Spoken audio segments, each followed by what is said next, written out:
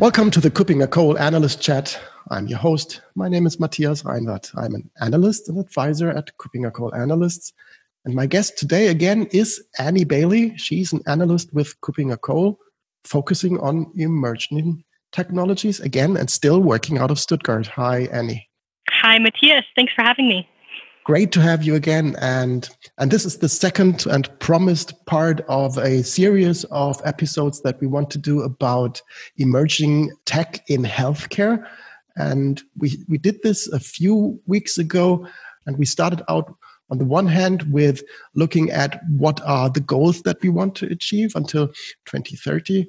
And that is the SDG 3 from the United Nations, requiring that we have to ensure healthy lives and promote well-being for all at all ages. And as we are also technology analysts, of course, we look at what's going on in the technology sector. And you've mentioned a few of these emerging technologies, including AI, machine learning, IoT, blockchain, and especially important for Cooking a Coal, digital identities as key factors impacting the healthcare sector. And that is where we close down our first part of this series.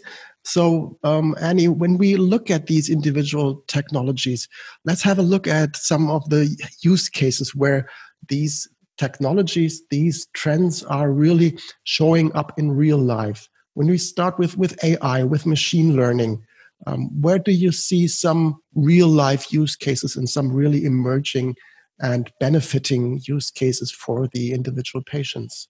Yeah, it's really interesting what's going on out there.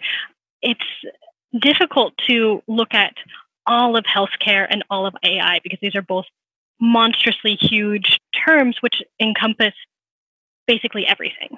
And so it helps if we can pare this down a little bit in what we're talking about. And so if we can categorize at least AI applications for healthcare into those use cases which are targeted to improve patient care. We can think of this as one very large category, and then another category being improving hospital workflows, working towards more efficiencies. So if we take a look at those categories, those use cases for improving patient care, of having an impact on their treatments and their therapies, we of course have chatbots. This is chatbots are, of course, not new, but they're becoming more and more sophisticated in being able to help patients self-diagnose, to type into the window their symptoms and be given suggestions on what that could be, to other symptoms to look for, watch out for, and of course to inform them on possible next steps if they need to be referred to a doctor for more investigation, or if there's a home remedy which they could try and see if that helps relieve their symptoms. So this is one thing which is out there, which is impacting patient care. Another is to take a look at the way patients actually follow a treatment once they've left the hospital. You can think of this as adherence to a treatment plan. And AI can be harnessed here to collect some behavioral data, to mark when a medication has been taken, or if certain dietary requirements have been fulfilled. And this can be collected and analyzed to help understand what behaviors lead to a patient sticking with a treatment, or what behaviors lead to failure to fulfill that treatment, which can, of course, then help doctors and outreach staff members to find good intervention strategies to help patients maintain treatment and ultimately continue on their health journey or their healing journey. So these can be thought of as AI for improving patient care. There are many, many other use cases which fall under here. If we pivot and take a look at AI for efficiencies, for improving hospital workflows, reducing no-shows for appointments is a really big one. because a doctor's time, of course, is very valuable.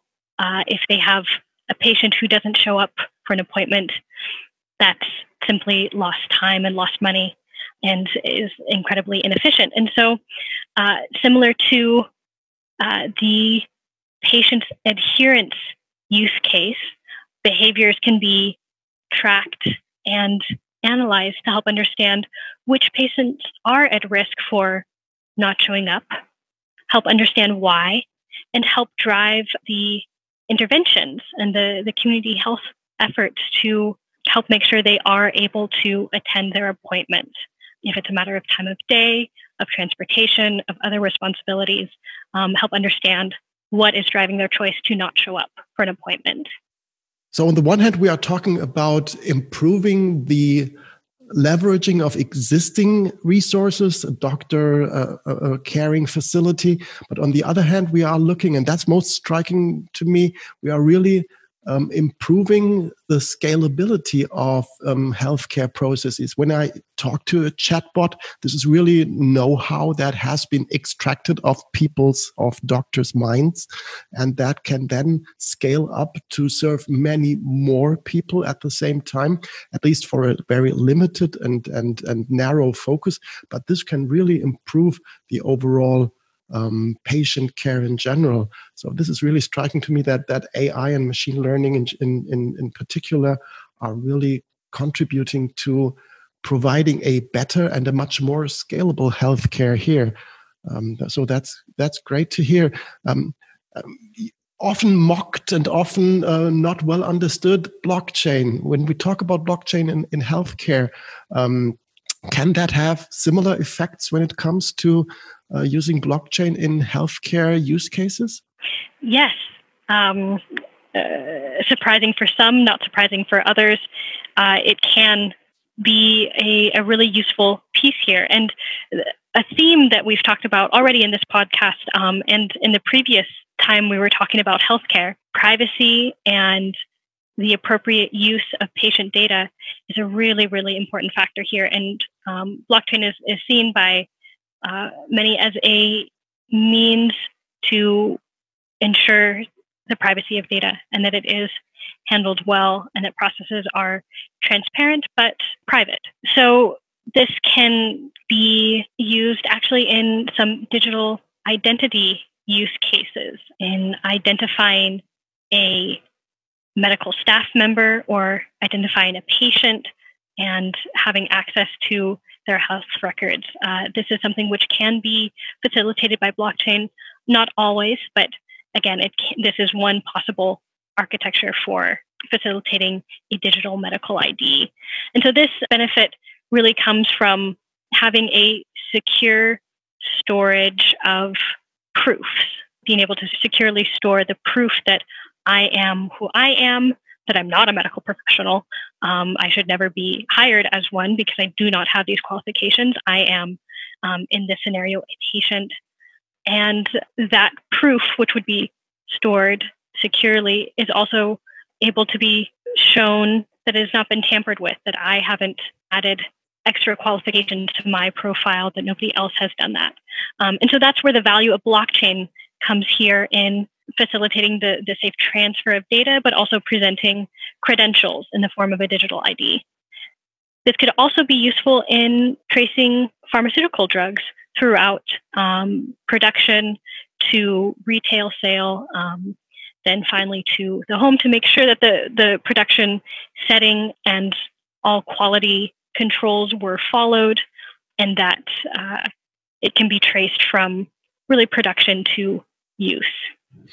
Yeah, I think this issue of counterfeit drugs is really a large issue in several areas around the globe. And I think when we have some supply chain control, supply chain management, supply chain tracing, that is really an important thing, especially when it comes to such essential goods like pharmaceutics. So I think that is really an important thing. So it's supply chain control, but mapped to the healthcare system.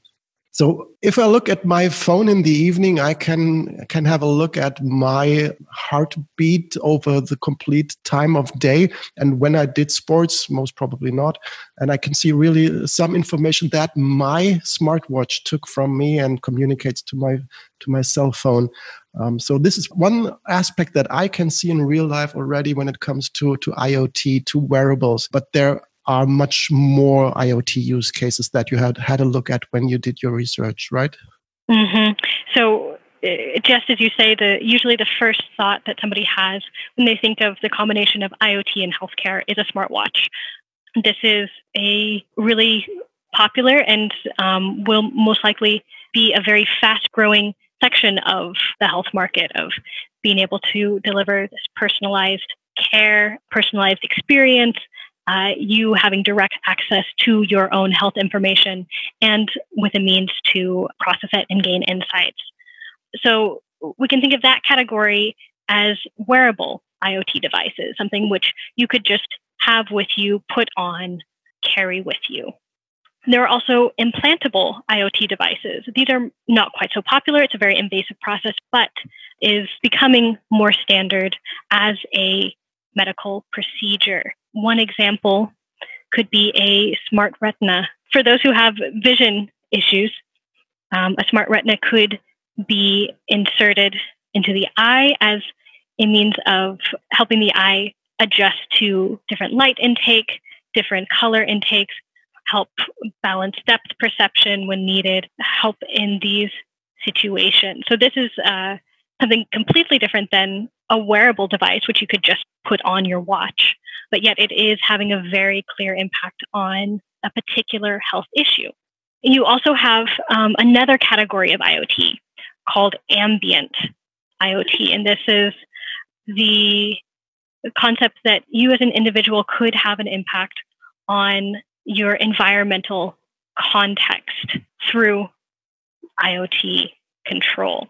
And so this would be, think of, for example, a hospital room where you from your bed can easily adjust the lights, the temperature, the way your bed is oriented, if a visitor could come in and visit you or not, so access to the door, communicate with your health staff, query your IV drip to know how long it has to remain hooked up to your arm, things like that, things where you can interact with the ambient environmental context around you.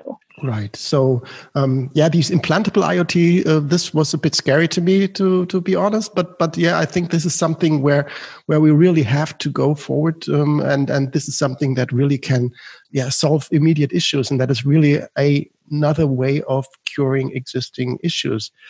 You've touched up quickly. This whole topic of digital identity is something which we might elaborate a bit on. You've talked about identifying health professionals and their qualifications, and to make sure that only those people who are the appropriate people can actually execute tasks in a healthcare system. And you've mentioned briefly the digital medical ID of the individual patients or the individual health files that you have. What are use cases connected to this digital identity that we should look forward to, or that we should expect very soon in real life? Yeah, digital identity is going to be a really critical piece in a healthcare journey towards digital transformation. So at the hospital level, at the private practice level, to a countrywide initiative for digital transformation. So we've talked about it a bit earlier, how important data interoperability will be, and how that's connected to a patient-centered journey or a patient-centered process. And digital identity is really critical to this, because if data is going to be able to be moved between institutions securely and safely, the data has to be connected with the patient, that it can be unambiguously, very clearly identified, so that there's no risk to the patient of their data being mixed up and them being treated for a health condition that they do not have. It's very important for patient safety, but also for patient privacy, that although their data can be identified with them, that it could also be used without personal connection to help drive insights on a larger scale of health issues which are happening in a region, or in this scenario, how pandemic infection rates and the situation is developing. So a digital ID is really critical here to enabling data transfer, but it also has to be done right, because it has to be protecting the patient at all times. Right. There's a concept that we see in digital identity in general, which is called user-managed access, or something that is entitled self-sovereign identity. I think that really comes into play here as well, to make sure if I just want to go to a store, I have to prove that I'm of legal age to, for example, buy a bottle of I don't know, whiskey. Then it's not required to show my name or to say my name or to show a picture of myself. There should be only the proof that I'm of legal age. That should be enough. So just an attribute-based authorization. And I think the same is true when it comes to health records, when it comes to digital medical IDs. Sometimes it's not important what my name is or my age is or how I look like or if I'm male or female. That all does not care when I had an accident and I'm lying on the street and somebody has to do the initial first emergency treatment. Then they should know what kind of blood I have and if there is any additional information to take into consideration for treating me in the first place. And this is just a set of attributes that should be easily available via a digital file or via a file that is easily accessible. But I think this is something where we really have to go forward to understand that we provide the right information at the right time and we keep it under control of the individual patient. Mm-hmm. Yeah, I can't agree more with you.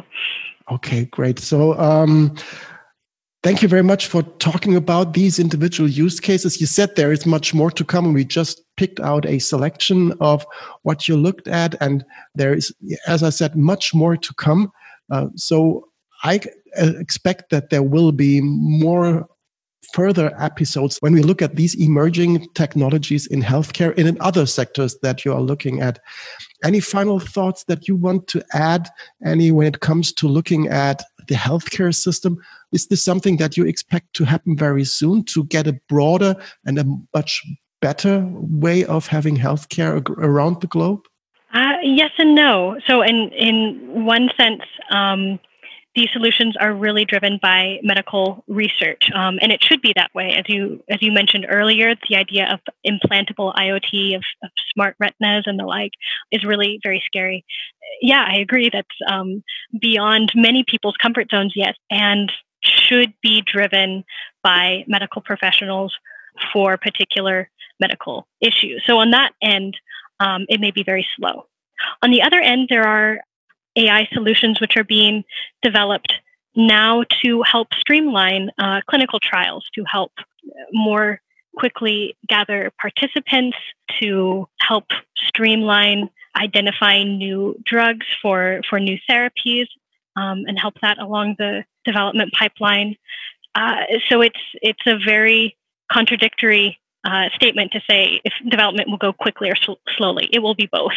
Right. So, and then usually when we talk about defining the right strategy for introducing technologies, we usually as analysts talk about a risk-based approach. This time, I think we should talk about a benefit-based approach. So wherever technology can provide the most benefit to a larger group of people, and you've mentioned these chatbots for first diagnostics, I think this is something that can quickly provide a high level of benefit for a large group of potential patients. And that is something where this development might already start right now. Mm-hmm. Thank you very much, Annie, again, for being my guest today. For the audience who are listening, please go to our website, kuppingercole.com, and search for emerging just in as one keyword in our search engine, and you will be guided to documents and research provided by Annie and our colleagues when it comes to these emerging technologies around healthcare, financial services, and other sectors. So thanks again, Annie, for being my guest today, and looking forward to having you in an upcoming episode soon. Thank you, Matthias. We'll talk soon. Thank you. Bye-bye. Bye-bye.